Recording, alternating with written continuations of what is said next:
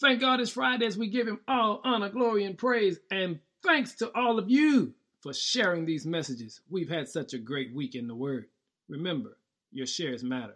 Our focus today is, I'm only human. Have you ever done anything that has blown your mind? I mean, have you done something that you know you should not have done, that you know God does not approve of? You see, we're all baffled at our own behavior at times. And maybe you need to control your temper. Stop going off on people. Or maybe you need to watch the language that comes out of your mouth. All of us have temptation, but don't worry about that, because in Romans chapter 7, Paul blesses us by reminding us, I'm only human.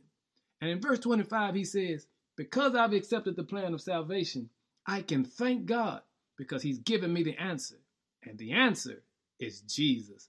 Family, I need to encourage you today. When temptation shows up today, I need you to give God some glory because he's already given us the answer for that temptation. And the answer is Jesus. Think about it.